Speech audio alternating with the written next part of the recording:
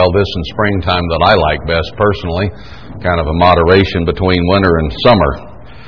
So fall is a beautiful time of the year, and we have the feasts coming up in less than a month, the Feast of Trumpets at least. So we have a lot to look forward to because there's so much joy and happiness and understanding of God's way and His plan wrapped up in His holy days. So I always look forward to them. You may have noticed I was limping, and so instead of answering a lot of different queries, I'll just say I jammed my ankle yesterday, and then I jumped out of the skid steer having forgotten about it and jammed it again, so it's sore. But Nelson had a ladder fold up on him yesterday, and his ribs are so sore he can hardly breathe. So I guess these things do happen. We're still very, very human, are we not? Anyway, here's an announcement already about the feast. This is about housing. I did mention it at Bible study, but I think we need to spend a little time on it here because we have people across the country who will be coming out for the Feast of Tabernacles. And since we're staying here on this property for the feast, we can do as we have in past years.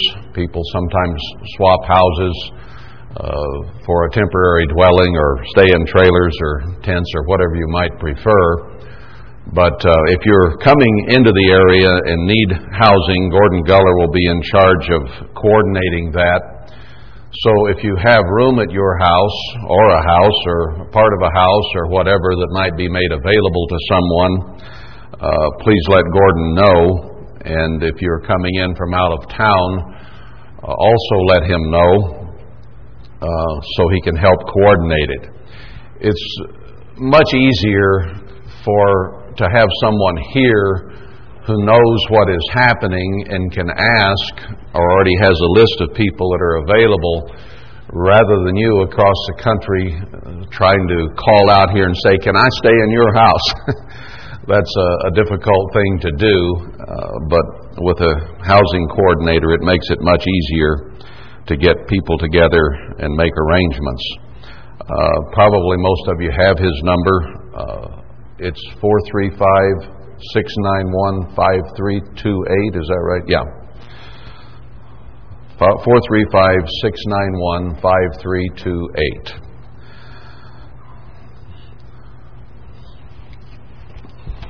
And if he does not answer, he will get back to you. At least that's what everybody says on their answering machine. Greg Tate's a little more honest about it. He says, "We might get back to you someday." I like that one. Anyway. Is this clock up here probably is about right, isn't it? Some way is going back and forth going back and forth to the hospital all this past week. I misplaced my watch. It's under the seat in the car or in my briefcase or somewhere, but we'll see how this goes. By the way, in terms of George, people do ask about him. I picked two of his daughters, Janet and Jennifer, up at the Las Vegas airport on Wednesday. And now they're taking the bulk of the sitting day and night, taking turns. I was about to wear out, and I was sure thankful to see them come. But he does seem to be getting some better. Some of you may have received the update that Janet sent out on email this morning,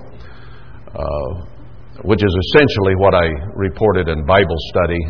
George is getting better. The infection in his bloodstream seems to be clearing up, much less than it was. His leg seems to be under control. But the staph infection that he got turned into or somehow contacted a flesh-eating bacteria. Necrotizing fasciitis, I think, is the technical term for it, but it kills the flesh. And can be a very, very serious thing. It is highly communicable too, by the way, although it is not airborne as a virus, it's a bacteria. And I was there in the room day and night for 5-6 days before they told me that I ought to be wearing gloves and a gown if I got near him. In any case, that will be completely gone and under control before he is allowed back out in public, so we don't have to worry about it. But we're getting some pretty nasty things that are coming down upon us here in the end time as a result of our poor diets and the chemicals and the junk and everything that is this world today. God said, "Woe to those who pollute the earth," and we're beginning to understand more and more day by day what that means, because we are living in a very polluted environment, and we're getting all kinds of new things, new diseases, new afflictions that were not around years ago. So anyway, it does appear that things are getting more under control, and George is on the mend somewhat. He started therapy yesterday and was able actually to move both legs a little bit and able to sit up. So he's very, very much improved over what he was, and he's getting where he can communicate a bit if any want to go see him. I would say stay briefly.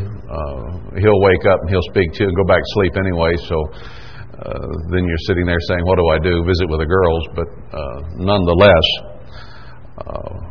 be aware that touching his bed or getting near, that is something that can be contagious.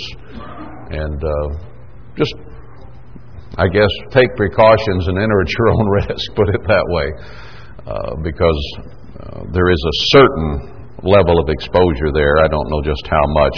The staff does, when they go near him, put on plastic gowns and gloves, and then they take them off when they get away from the bed, so they don't wear them all the time in the room, but only when they're near.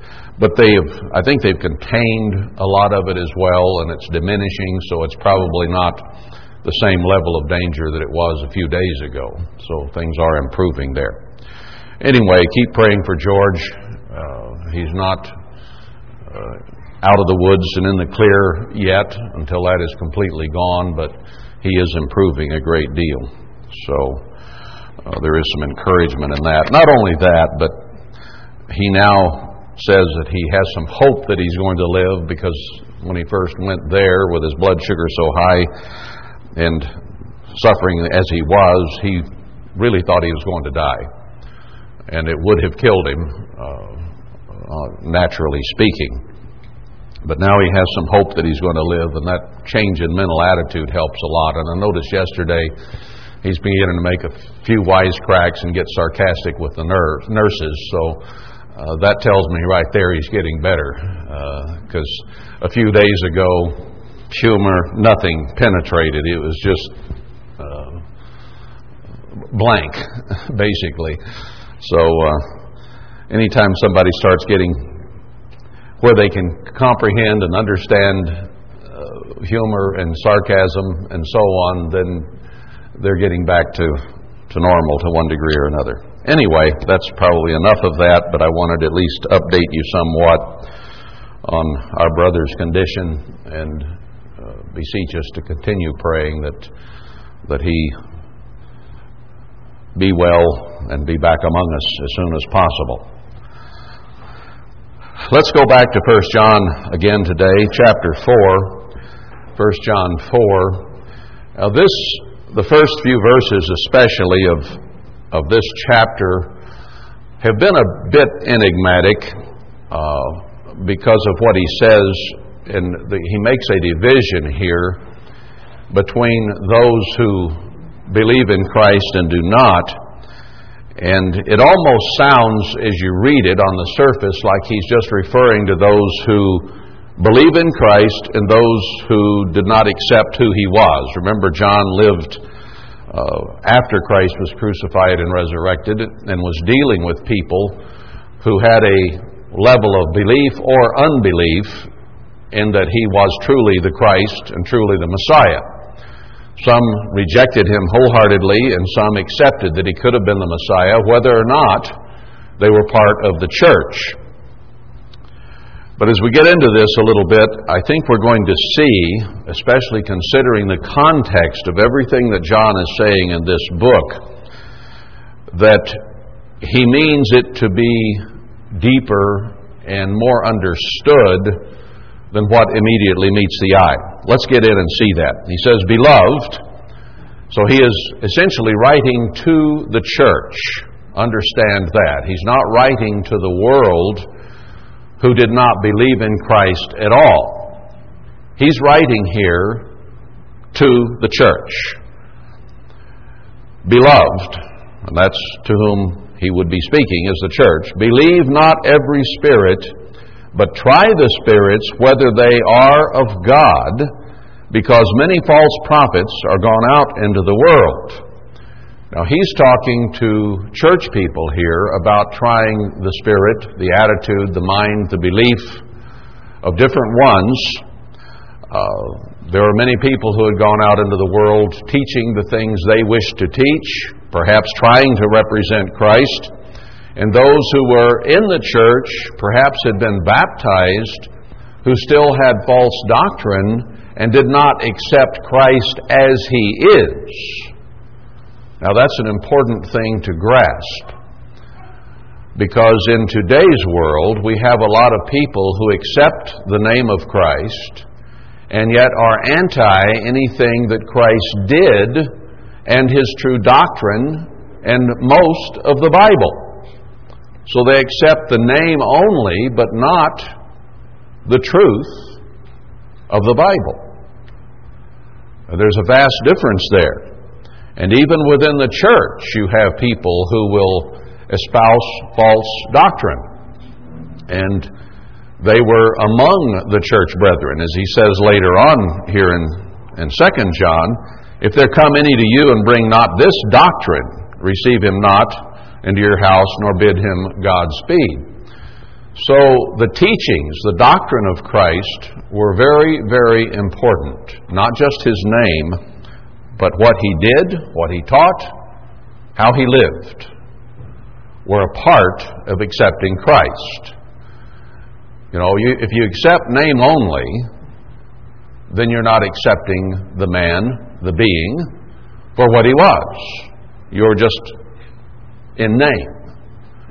You can do that with any human organization on the earth. You can be a joiner. There are people who join all kinds of organizations, but they may not believe in the core beliefs of those organizations. They're just, let's say, a Veterans of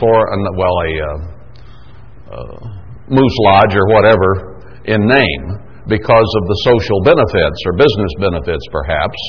But they may not even know all the things behind the Moose or the Masonics or whoever you want to name.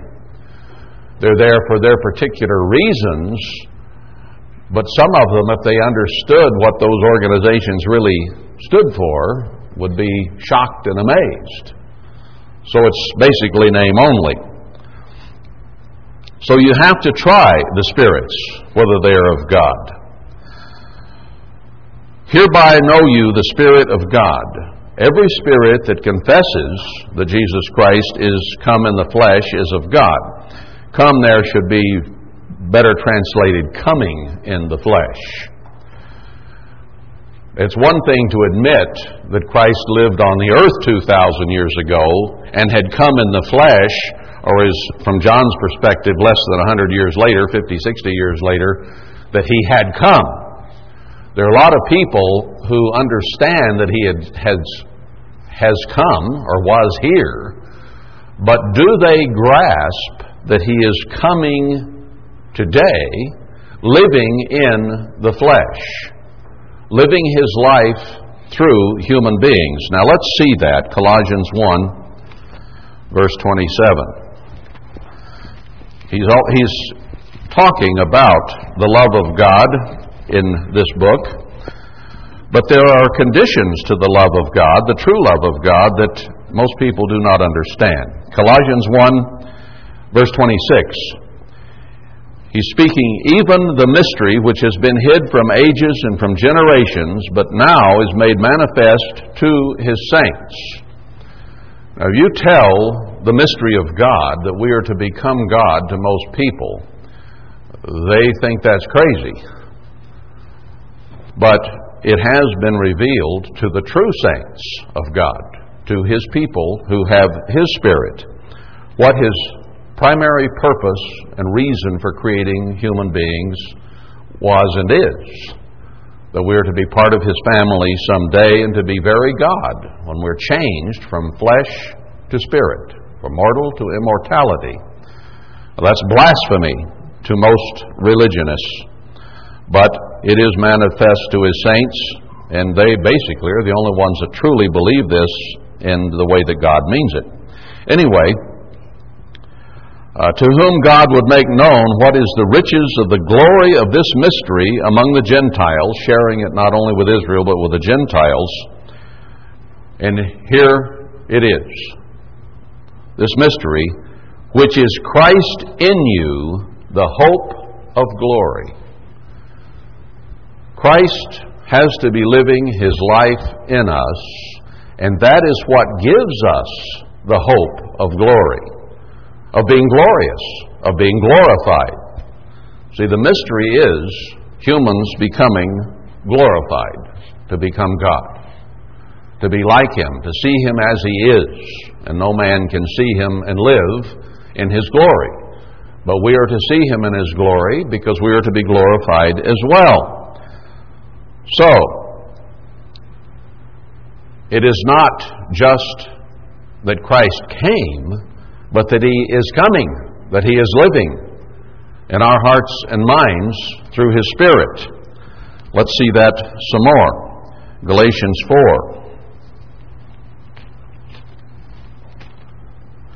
and verse 19, I believe I want. Galatians 4:19. My little children, of whom I travail in birth again, until Christ be formed in you. Now we, of ourselves, we're going to examine a little bit, are not godly and are not Christ-like by nature.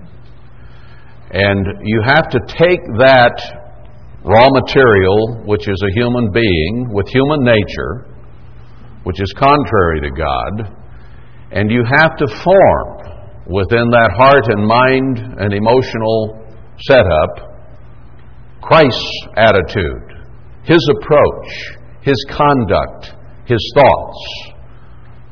Let this mind be in you, which was in Christ Jesus. We have to come to think as He thought, as 1 John 2:6 says, to walk as He walked, to do as He did, and think as He thought. Those two scriptures sum that up. So His way of thinking has to overcome, in that sense, overpower, supplant, and substitute the human nature that we have for His nature. Christ being formed in you. 2 Corinthians 13 and verse 5.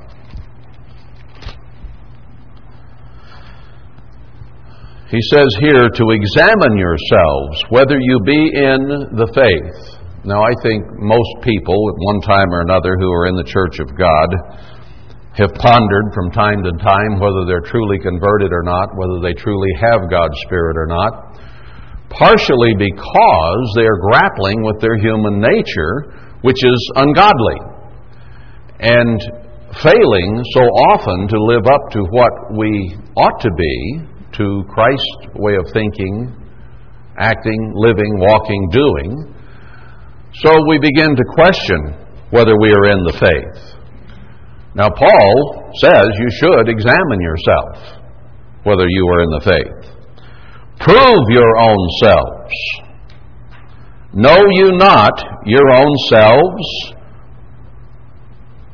Now this is an important, very revealing statement. Know you not your own selves?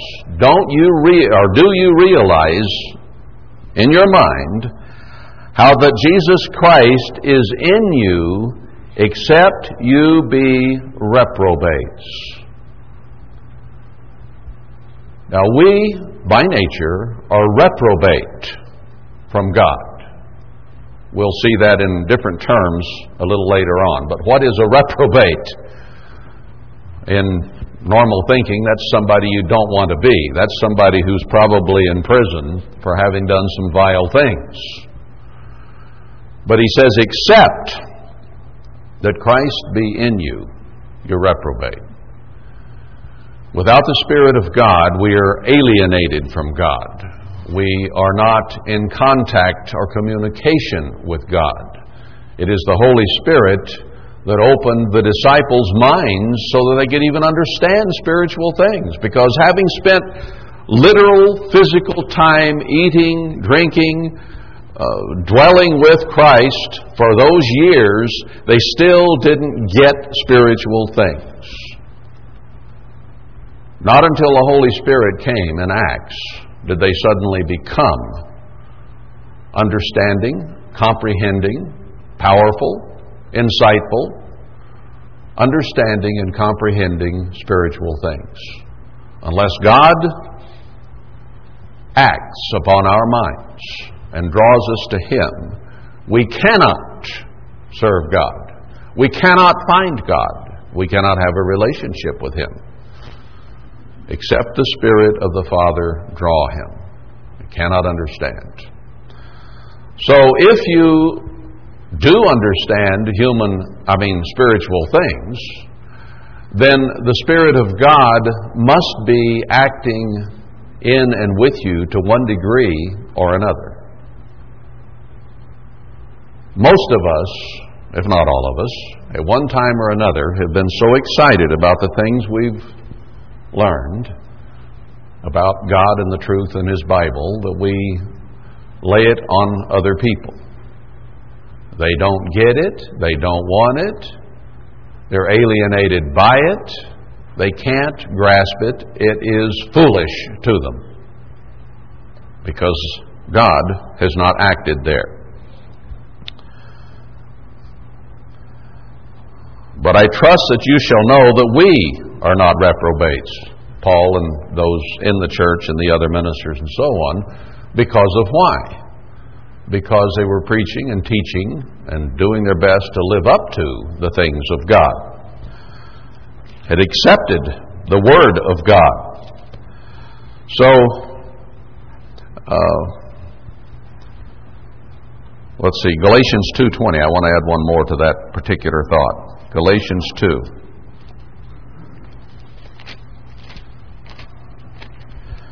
And verse 20. I am crucified with Christ, nevertheless I live.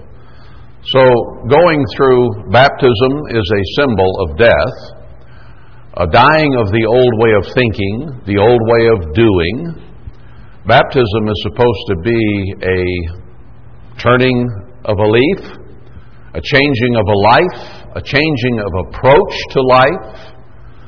It's not just a ritual, but it signifies or symbolizes the death of the old way of thinking and beginning to think a new way. So he says, I was crucified with Christ. Christ died on that stake, and we symbolically die in that water. Yet not I, but Christ lives in me. And the life which I now live, still being in the flesh, I live by the faith of the Son of God who loved me and gave Himself for me. So he said, I'm not living my own life with my own direction, with my own goals and purposes now. My goal and my purpose is to fulfill why God put me on this earth, to be part of His kingdom someday. And everything that I do, everything I think, has that as its central thought. The human things we do, day in and day out, need to be done in such a way that if Christ were doing them, that's how He would do them. Whether it's working for an employer, studying in school, playing sports, driving a car, any and everything we do needs to be done with a thought in mind, how would Christ do this? Because we are in a battle. to have Him formed in us instead of what we were. Conversion is a lifelong process. We ask, is someone converted? And by that we mean, did they repent? Were they baptized? Do they have God's Spirit? Is what we mean by asking that general question. However, if you were to ask me, is someone converted? I would have to say no. There is none that is converted. Now, if you say, is so-and-so being converted? I could say yes. It is a process. Christ does not form in us, and we don't automatically do the things that He did and think what He thought upon initial repentance and baptism. Paul found the flesh still warring in his members there in Romans. Still a problem. It doesn't happen overnight. So, we have to go through life with Him being formed in us, living His life through us, which means we have to do an awful lot of submitting, considering human beings being what they are. It is not easy to submit to God. It's very, very difficult. So when He says, every spirit that confesses that Christ is coming in the flesh has a much deeper meaning than just confessing that He existed and came in the flesh. We have to grasp and understand that as a human being we do not follow the ways of God by nature, but that with His Spirit in us, through a lifelong battle, we can learn to serve Him better and better as time goes on. So someone who really understands Christ is coming in the flesh. He is coming to us through His Spirit and dwelling in us.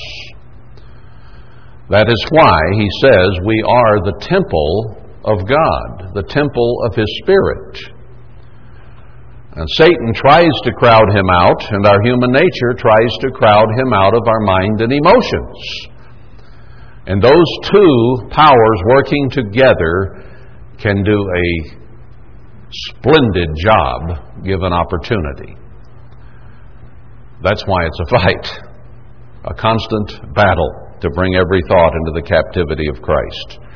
Now, when you understand that concept, then you understand that John here is talking not just to the world at large, but even people in the church who don't grasp and understand what is going on with a human being and trying to develop the right kind of relationship with deity, and have false doctrines and don't understand really what is happening. Every spirit that confesses, believes not that Jesus Christ is coming in the flesh is not of God. And this is that spirit of Antichrist, whereof you have heard that it should come, and even now already it is in the world. So, anti-God, anti-Christ, anti-God's Word is throughout the world. And it was encroaching upon the church, even as we, in the end-time church, have seen the world and Satan's way encroach upon us. And in fact, the leadership of the church was drawn away and right back into the Protestant world instead of following God. We saw the church fall apart. We saw many people's lives fall apart. We have seen our own lives nearly fall apart. And hopefully we're seeing through the confusion and seeing God's true understanding. So, He makes a difference here then in verse 4. He says, you are of God, little children, and have overcome them. So it could be the spirit of Satan, which teaches against God, or it could be the spirit of Satan through human nature, which does not want to truly believe in God. or believe in God's way, to put it more specifically. It is innate within all human beings, to one degree or another, to want to believe in an afterlife, to want to believe in some kind of world beyond this one. We, to one degree or another, realize we're human and temporal. Even as children, we begin to see the death of our pets. We see the death of relatives, grandparents, and then later parents maybe, and so on in the normal course of things. So we don't want to die. And there is a spirit in man which is different and above that of the animals. God has placed something in our brain. Scientists can explore brains, and dead ones or live ones, of animals and men. And they can find no or very little difference in the physical way that brains work. But God put something special in the human mind that is different than the animals. It didn't evolve. God put it there when He created man. And He made the animals on a lesser plane or level of intelligence. He gave us a special gift, a special understanding.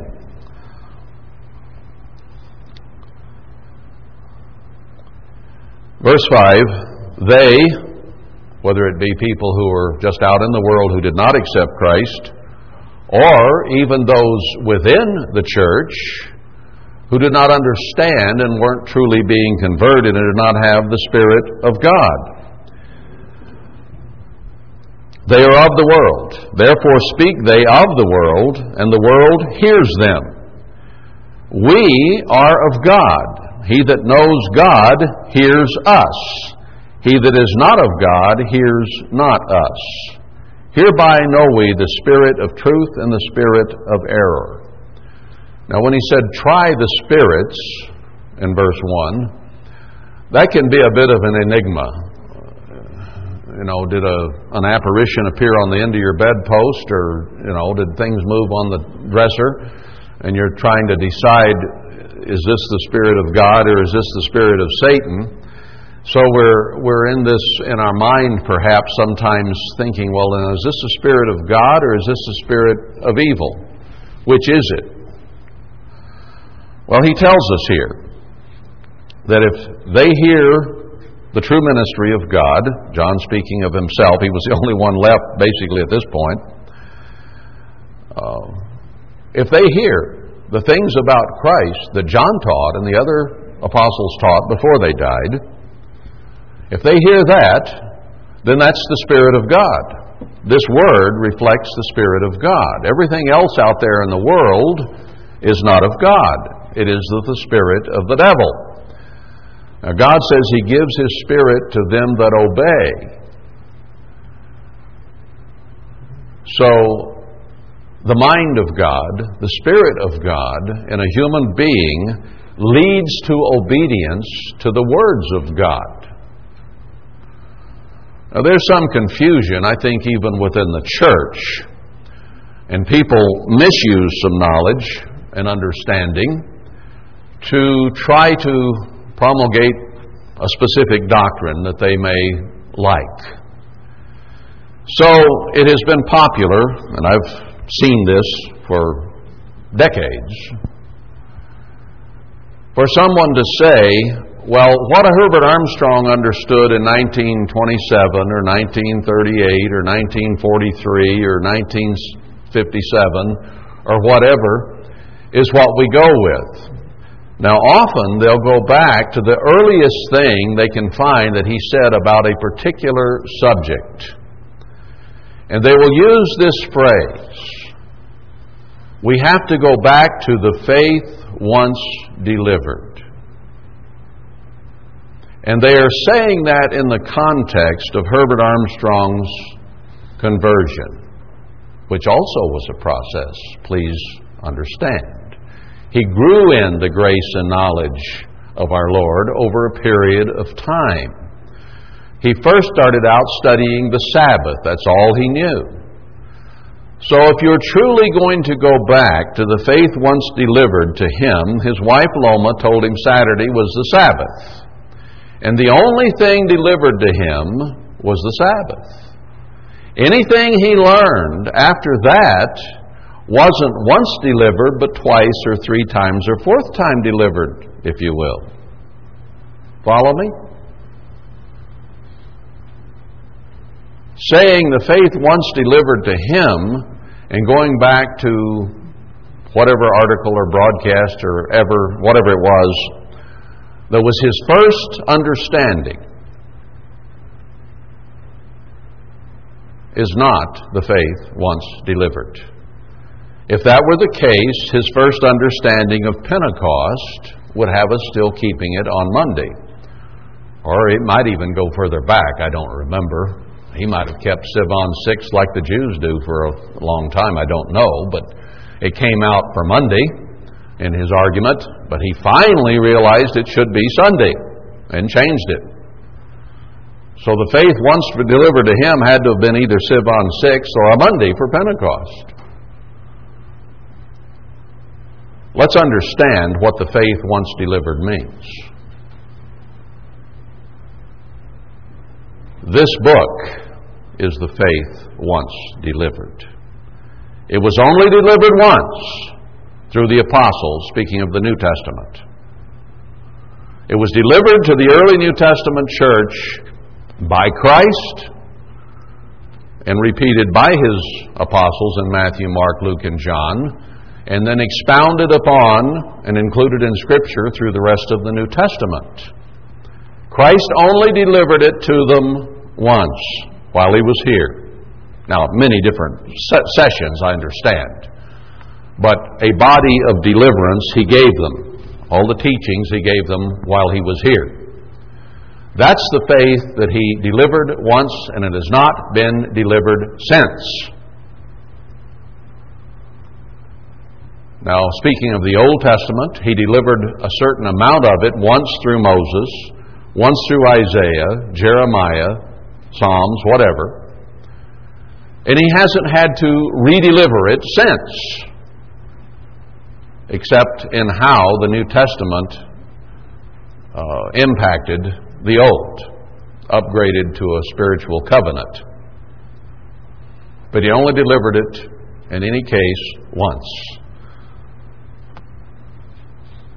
So, what I'm saying is, He delivered it and put it in this book, and we have since, whether we were 2 centuries after Christ, or 15, or 19, or 21st century, are only going back to this book which was once delivered to us.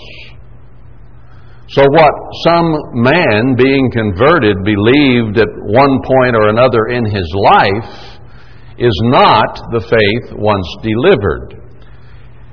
Instead, it was the initial understanding or misunderstanding of a man who was learning what the faith once delivered was all about. And through that man's life, whether it was Armstrong's, yours, or mine, we have continued to learn more about this book which was delivered to us. So the teaching here is the faith once delivered. Let's understand that and not be misled when somebody says, well, the first thing Herbert Armstrong understood must have been the first thing God revealed to him, so it had to be right. No, not at all. He started out not knowing anything about this book, not even which day was the Sabbath. And over a period of time, he learned more and more and more about the faith once delivered to the saints by Christ and the apostles. Therefore, I say, I don't care what Herbert Armstrong said in any era or period of his life. All I care about is what this book says. Now that's why when I got into the subject of government, I didn't quote Herbert Armstrong or play any of his tapes or read any of his letters. I just read to you what Paul and the other apostles and Christ said about government, because that's all that matters. This is the faith once delivered. I'm emphasizing that a bit because that is an old ploy that has been used many, many times over the decades to try to prove your idea is right compared with Herbert Armstrong at some point in his life. Now, as he learned, he retracted things. He changed things because he got closer to and a better understanding of the faith once delivered by those who delivered it. Now, he was used as an instrument to teach it, to guide us in it, but was all this delivered to him in 1927? No. He had to learn it day by day, week by week, as he went through life, just as we have had to. So this book and the doctrine in it are how we distinguish truth from error, the spirit of truth and the spirit of error. Does what they preach coincide with what we understand from this book, or is it human imagination, human fantasy, human logic, human nature, or whatever? Now that's how you try the spirit, or spirits, whether they are of God. Invariably, if it's a demon spirit, lying spirit, it won't fit this book. And if it's somebody who's teaching false doctrines, it won't fit this book. Now there's another good reason to know what this book says. We went through Luke 24 in Bible study the other night, and I might mention a principle from there for those of you who were not able to be there.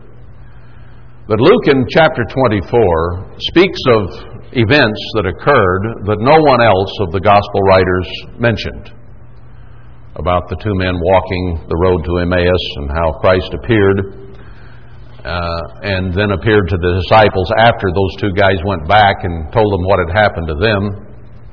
That's the only place that this is recorded. Why?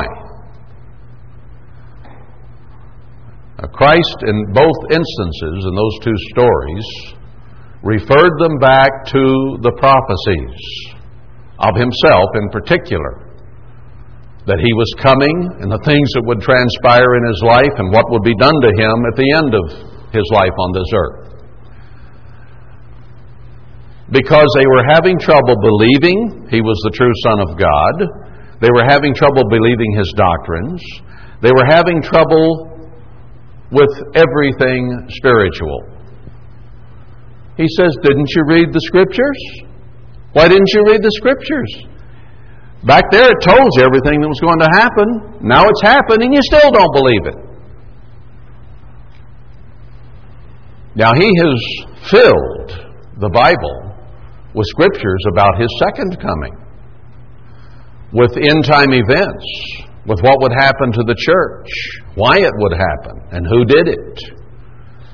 He has filled the prophecies of this book not just with his first coming, but with his second coming. And his warnings in his ministry on this earth were about his second coming. Before I return, this, and this will happen. Now, a lot of the things that are contained in here, including a war in Syria and Iraq, are foretold in this book, and will tell you how they play out and what's going to happen. It's all in here. What will happen to this nation, Israel, Babylon? Israel became Babylonian and ruled over by a Babylonian government. The whole story is in the prophecies. Most people don't understand it. Most people in the church have not examined all those prophecies with the church in the end time in mind in detail, and they still don't get it. So what Luke wrote in chapter 24 was for us upon whom the ends of the world have come. The advice that he wrote down under inspiration was read the book. Read the prophecies. Understand what is happening and why. They're all in here, just as they were all in there about His first coming. That's how we know the spirit of truth and the spirit of error. What does this book say? And how much do we know about this book? Bible study isn't just to appear righteous. Bible study is to enter our inward parts, the deepest parts of our minds and emotions. And it is to instruct us on what is coming and how and why and when, almost, and where. Doesn't get specific about exactly when for the most part, but the rest of it He does. The who, what, why, where, and how. When He keeps to Himself, to one degree or another, but He tells us to watch the signs and know that it's near, even though you may not know the exact time. So everything we really need to know is in this book, and through it we should be able to discern those who are teaching falsely and those who are teaching correctly.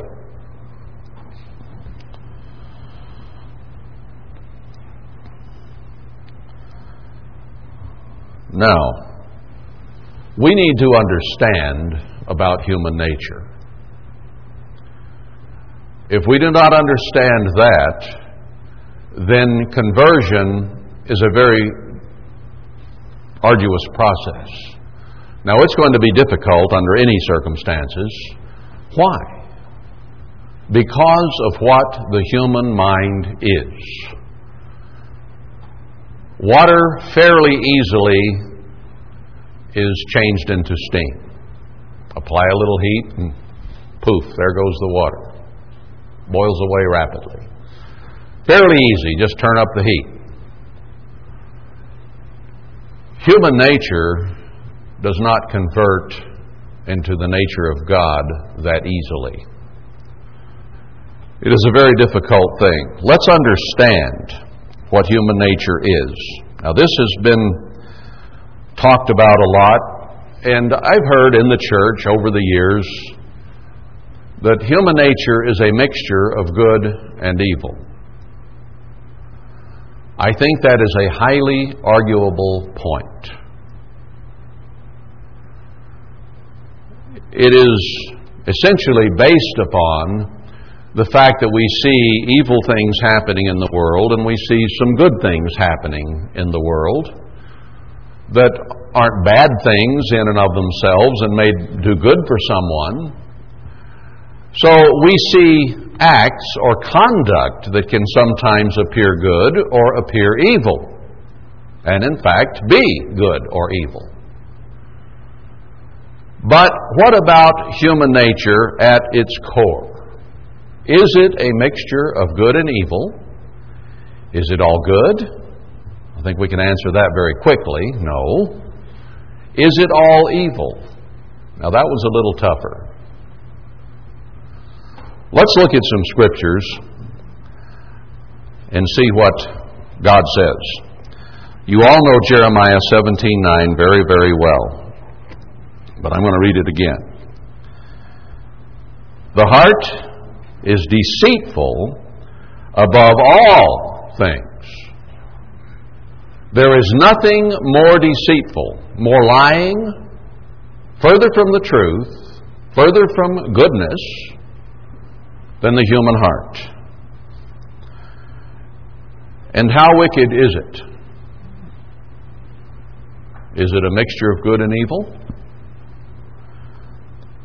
And desperately wicked. Who can know it? Now there's wicked, and there's desperately wicked.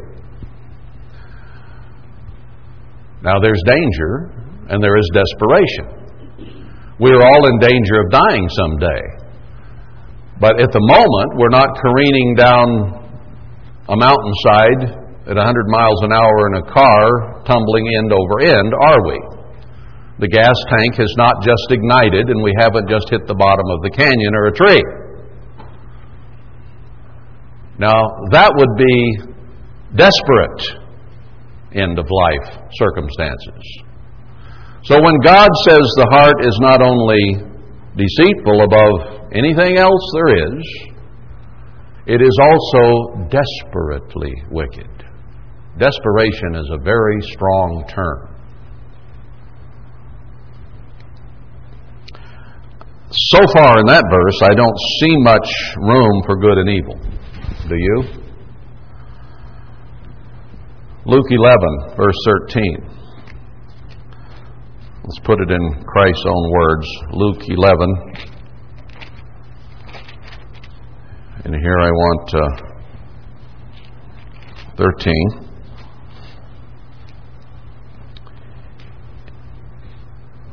Now he's speaking here of a normal human circumstance. Let's go back to verse 11. If a son shall ask bread of any of you that is a father, will he give him a stone? Or if he ask a fish, will he give for a fish give him a serpent? Or if he shall ask an egg, will he offer him a scorpion? No, a normal father will not do that. He has the best interests of his son or daughter in mind, and he's going to give him something that's palatable, that won't sting or hurt or harm him, and be good for his health. That's the normal human way of treating our children. But notice verse 13. If you then, being evil, know how to give good gifts to your children, how much more shall your heavenly Father give the Holy Spirit to them that ask Him? Now, God is good, but there's nothing in the Bible that I've ever found that said humans or human nature is or are good. But I find statements like this: you being evil. Now, if we are by nature evil, how do we then do good things? That comes down to that part of human nature that is the empirical self, I. So we have what the Greeks called philios, or human love, human affection for our own. For those that are part of me, that is, my mate, my children, my dog, my relatives, my friends, we have an affection for. So our human nature, which is selfish, includes that which is in its circle of self. But it's only human emotion. It is not the goodness of God. Therefore, we can do good acts toward those that we love, humanly, philios. But selfishness is innate to us. It's built in. It's there from the time we come squalling out into the world. I want warmth, I want comfort, I want food, I want changed, I want held, I want. We are selfish to the core from our first breath. And Satan works on that and makes it even worse.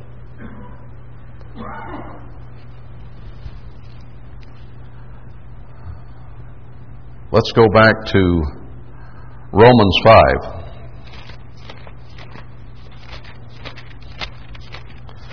Romans 5, and here down in about verse 10, I think is about where I want to start.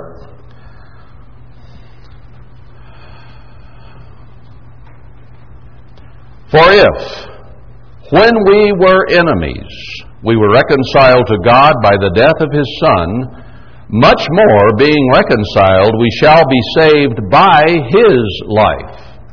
Not anything we do good on our own, but do you recognize that we were enemies of God as normal, natural human beings walking the face of the earth? That was our natural state. Enemies of God.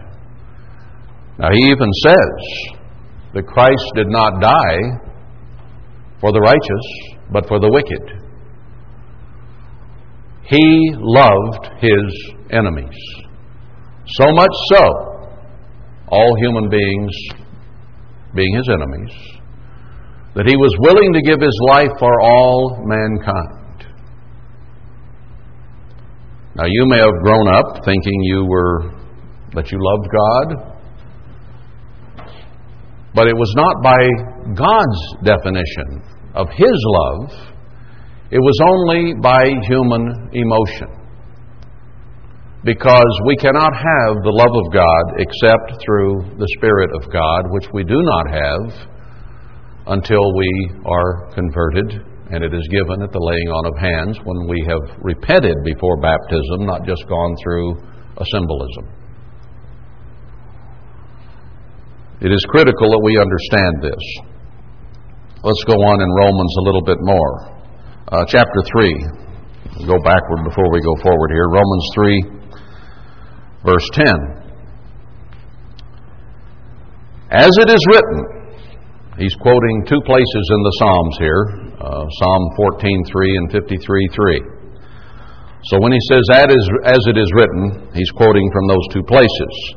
There is none righteous, no, not one.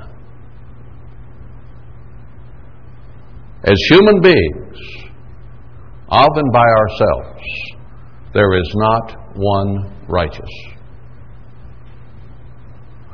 There is none that understands, there is none that seeks after God. They are all gone out of the way. They are together become unprofitable. There is none that does good, no, not one. And he goes on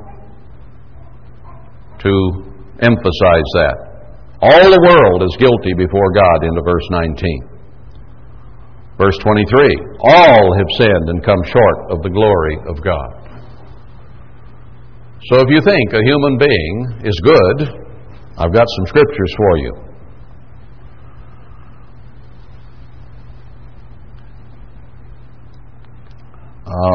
Well, let's stay in Romans for a moment instead of coming back to it. Romans 8. Well, I want part of 7 too. Let's start in 7. Verse 14. Well, back in verse 12, he says, the law is holy and the commandment holy and just and good. And most people say the law is evil and nasty and you need to stay away from the law. But Paul says the law is holy, the commandment holy, and just and good. Verse 14, for we know that the law is spiritual. The 10 Commandments of God are spiritual. They're not just some physical rules laid down by Moses. But I am carnal, sold under sin. For that which I do, I allow not. For what I would do, that do I not. But what I hate, that I do.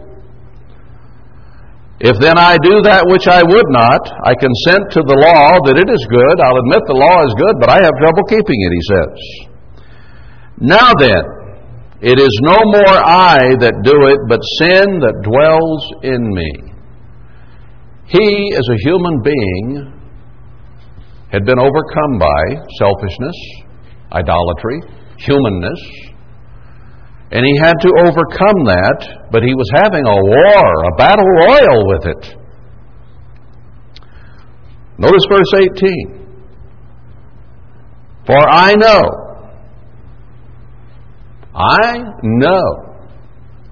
that in me, that is in my flesh, apart from the Spirit of God, just as a natural human being, that in me dwells no good thing.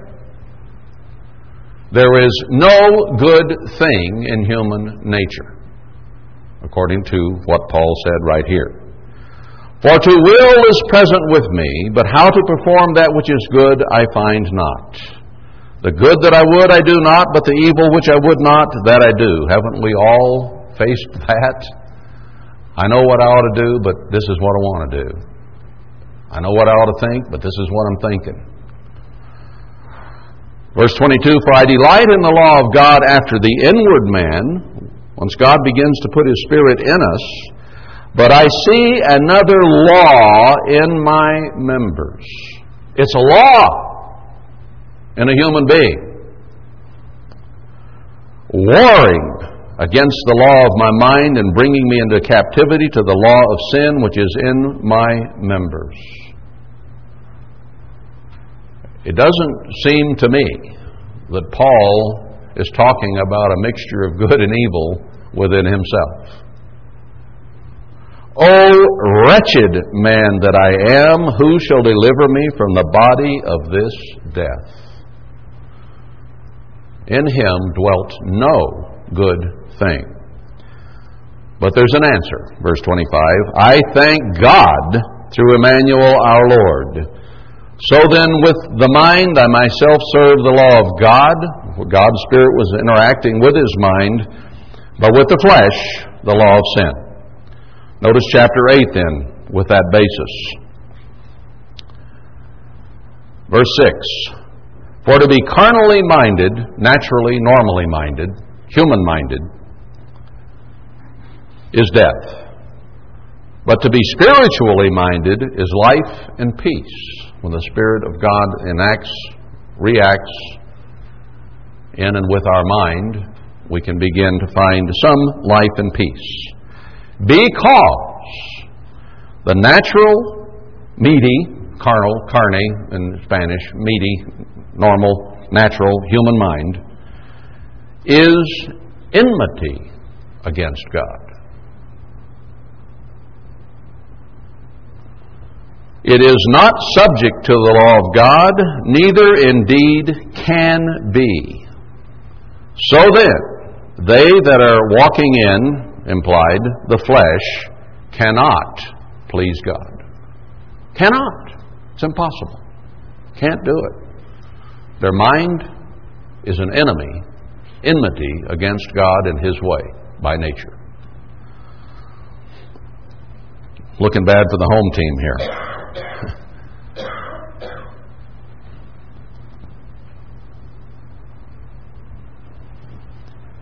All right, let's go to Matthew 19.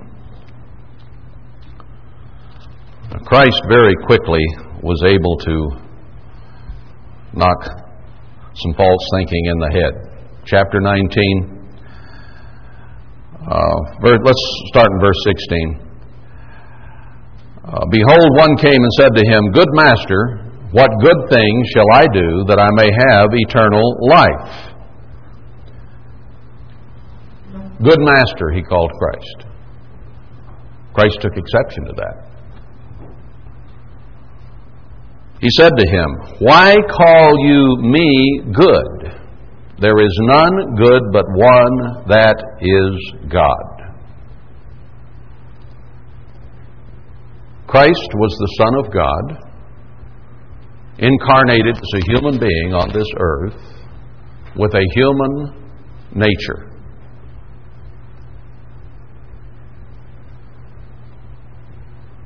Human nature is ungodly.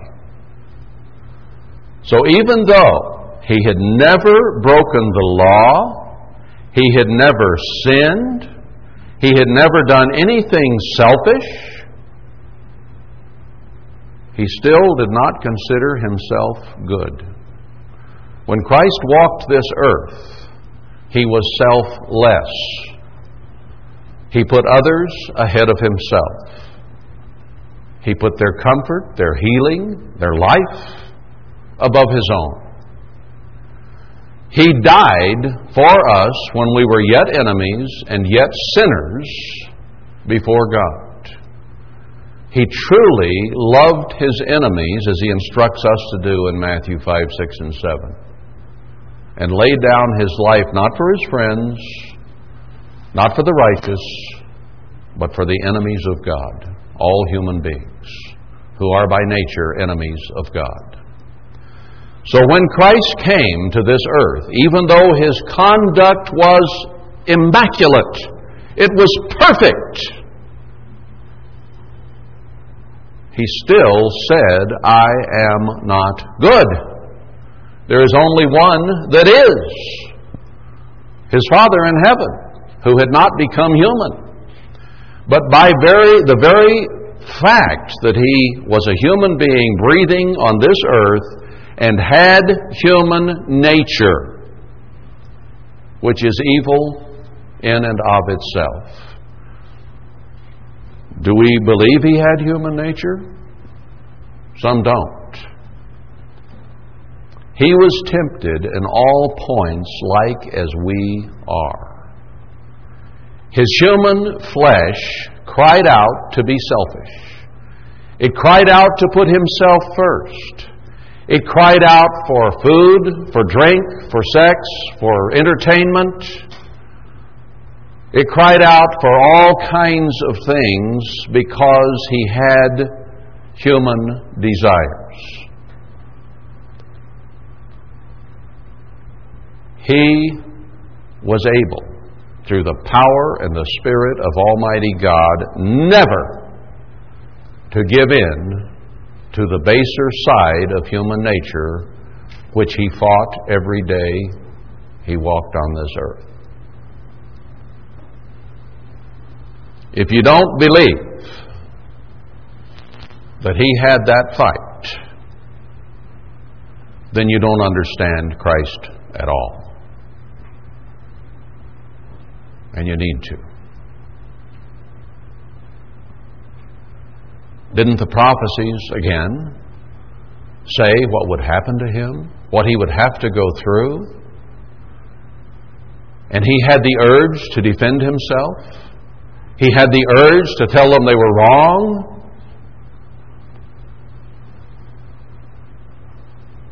Don't you know I'm the Son of God? But He never did. Isaiah 53 said He opened not His mouth, did not defend Himself in any way. Totally meek, totally humble. Let no pride, no ego, no vanity, no selfishness come through. What an incredible example He set for us. One that none of us have lived up to. But we're supposed to be headed there, with Him being formed in us. And yet finding ourselves in the state that Paul found himself. O wretched man that I am, in me dwells no good thing.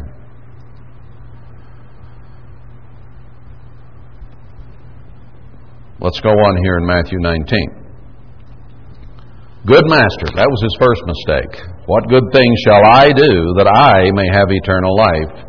Why do you call me good? There's none good but one, that is God. But if you will enter into life, keep the commandments. And what did the young man say? I've done that all my life. I've been good. I've kept the commandments. In his mind, he felt he was a good human being and that he had always kept the commandments. He hadn't killed anybody. He hadn't stolen anything. He'd kept the Sabbath maybe. Did Christ go through all that with him? He was a young rich man. All he had to do was say, okay, if you're good, give all you have to the poor and come and follow me. Oh, wait a minute. He didn't have to go past the first commandment. Idolatry. He put himself, his money, his life ahead of God and what he was instructed to do. Every one of us is an idolater to the core. The God is self. I, me, my, mine is our first and foremost God. That's why we break the commandments.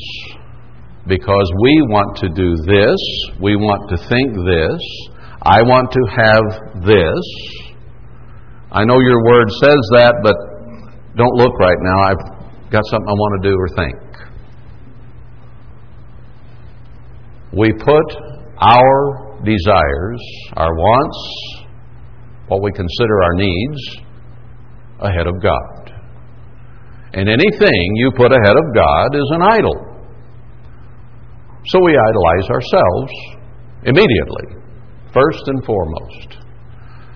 We create an idol, even though we're totally blissfully unaware of it, from the time we're born again. Squalling me, me, me, me. That's why they can have a little movie where the gulls are saying, mine, mine, mine, mine, and it strikes a chord in all of us, and is cute and funny to us all, because it's so natural and so normal, and therefore we respond to it. Because everybody around us is that way. But so are we. Every one of us. Do I like your dog? I don't know, depends. I like my dog. I like what I want to eat. I like what I want to feel. I like the temperature I like. I don't care if you're hot or cold. I want to be comfortable.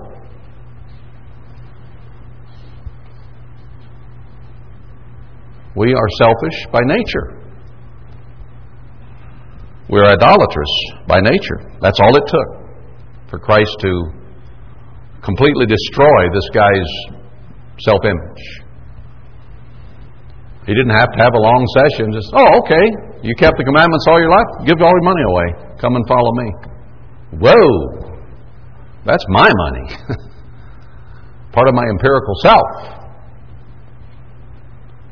Do you like your money better than somebody else's money? Well, maybe not. Maybe you covet theirs too. But you want it to be mine if you covet.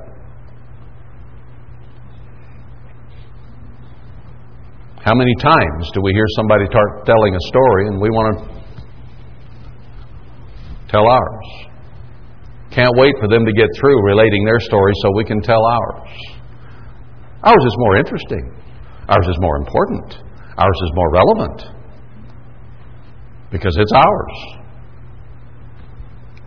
We could go on and on with this. Let's see if I have another one here. Oh, let's at least hit one more. Galatians 5. Here, and we're all familiar with this,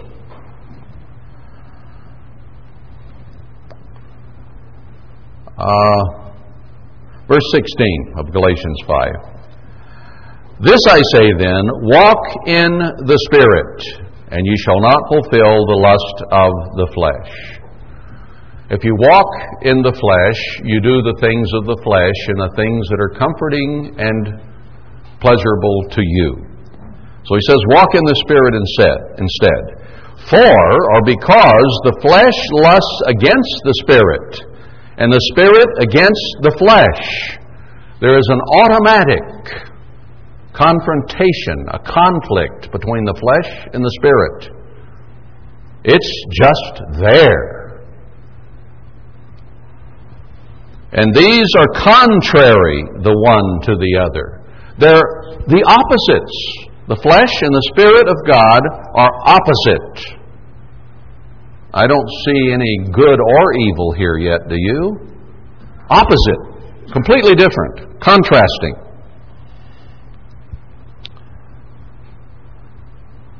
These are contrary the one to the other, so that you cannot do the things that you would. We struggle to obey God, to control our thoughts, our words, our actions, if we're trying to walk in the Spirit. But if you be led of the Spirit, you are not under the law, or the penalty of the law, it should say. If you're keeping the law, then it has no penalty. The wages of sin is death.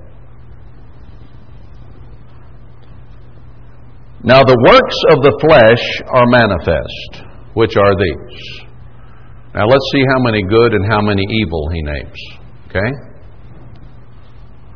Here are the works of the flesh: adultery, fornication, any type of uncleanness, lawlessness, idolatry, self being the first idol, witchcraft, hatred, variance, or alienation. Emulations can mean envy or seditious. Wrath, strife, sedition, which is division. Heresies, false doctrine. Envying, murders, drunkenness, revelings or wrong kind of partying, and such like. Anything else evil you want to name fits the human being. Of the which I tell you before, as I have also told you in time past, that they which do such things shall not inherit the kingdom of God. So a human being who is following the flesh does the above things. And every one that is mentioned here is evil. Now let's see the contrast. The fruit of the Spirit is love, joy, peace, long-suffering, gentleness, goodness, faith, meekness, temperance. Against such there is no law. Now those are all desirable things, are they not? All things that we would love to be and to exhibit. But you don't learn those without the Spirit of God. The true agape or love of God. Human beings live and do the works of the flesh. And it's getting worse and worse in our society, just like it was before Noah. Right? Until it'll be evil continually. Now, I know the Scripture that says that even the Gentiles do good things by nature there in Romans. But what does that mean based on these other Scriptures? It means that they have come to understand that you have to have rules for a society to exist. Without any rules, anybody kills anybody, anybody steals, anybody does anything they humanly wish to do, and there is no such thing as an orderly society, period. Even in our society, which has some basis in Scripture, we have millions of rules and laws. Why? Because human nature is innately evil and wants its own way, and its wealth, and its health, and its whatever it wants. So it will find a way around any rule you make. It'll find an exception, whether it's an IRS rule or whatever it might be. So every time the pig gets through the fence, they make a new rule to keep him in the fence. So we have rule after rule after rule. Because by nature, we will do the selfish thing every time. Now, why do we then sometimes do good, even though our nature may be evil? Because we do recognize, partially from the Bible, in this country at least, that there is a way that society can operate and work, and there's a way that it won't. So from the time our children are little, we start dealing with their selfish nature. I won't call it evil, because you might think of someone like Hitler, FDR, or somebody like that as evil. Let's just say selfish from childhood. Parents know that you can't have a family that gets along with that type of dysfunction. So they begin to teach the child to go against his nature, to share his toy, to share his cookie, to share his hugs and kisses. We have to teach them those things from the time they're little.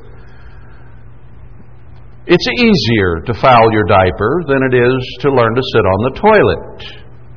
We have to teach him that that's not a good thing. Oh, I'm not supposed to do it in my diaper? Oh, well, that's hard, Ma. And it takes a while, especially with boys. Ooh. No, we're selfish from the very beginning. And we never get over it unless and until the Spirit of God acts upon and interacts with us and begins to teach us His love, which is totally unselfish. And that's the kind of love that John is trying to get across to us in this book. Our human love, by nature, is selfish. As I said before, our empirical self. My family, my dog, my car, my money, my comfort, or whatever. It's just natural. It's just normal. You have to go beyond that to begin to truly, with godly motive, take care of others. Most good things that human beings do for one another has a selfish motive if you look deep enough. I want to be liked. I want to be loved. I want to be complimented. I want to be praised. Therefore, I'll do something for you so that you will reciprocate to me, and I'll be mad if I don't have a Christmas gift. Maybe not mad, but peeved to some degree, because I gave to you and you didn't give to me. Now that takes many, many different forms.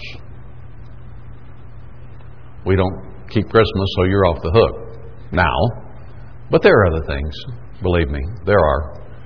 I'm an expert on this. I know. We do the things we do to get something in return, by nature. That's why he said, don't let your left hand know what your right hand is doing. Forgive your enemies. Love them. If you're going to come to have the love of God, you're going to have to love your worst enemy. That is tough. But God did it. Christ did it. Forgive them, Father. They know not what they do. If we're to fight, to walk in the Spirit, and to be like Christ, and have His nature and His character formed in us, I think it's important that we understand where we start and what we have to work with. Herbert Armstrong used to say that we're a mixture of good and evil.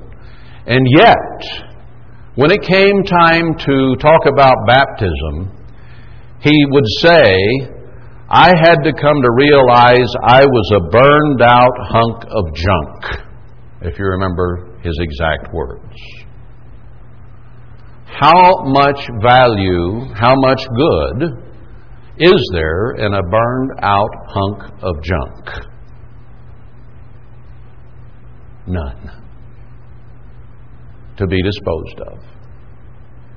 So even though he saw good and bad conduct on the surface, and perhaps was a little confused on this, when it came down to really understanding what you need to see before you're baptized, he realized that you need to come to see it as Paul saw it. In me, there is no good thing. I am selfish and I am idolatrous to the core. And without God, I have no hope, as Paul said. But I do have hope, and that Christ is willing to come and live in me, to work through me, and help me think as He thought and walk as He walked. And that's what Paul means when he opens this chapter by saying, you've got to believe that Christ is coming in the flesh, to live His life in us, as he expressed it in other places which we read. Now that should put a little different spin on confessing that He is coming in the flesh. It's much, much deeper than we might sometimes give it. Well, I'm out of time, watch or no watch, so I better quit. See you next time.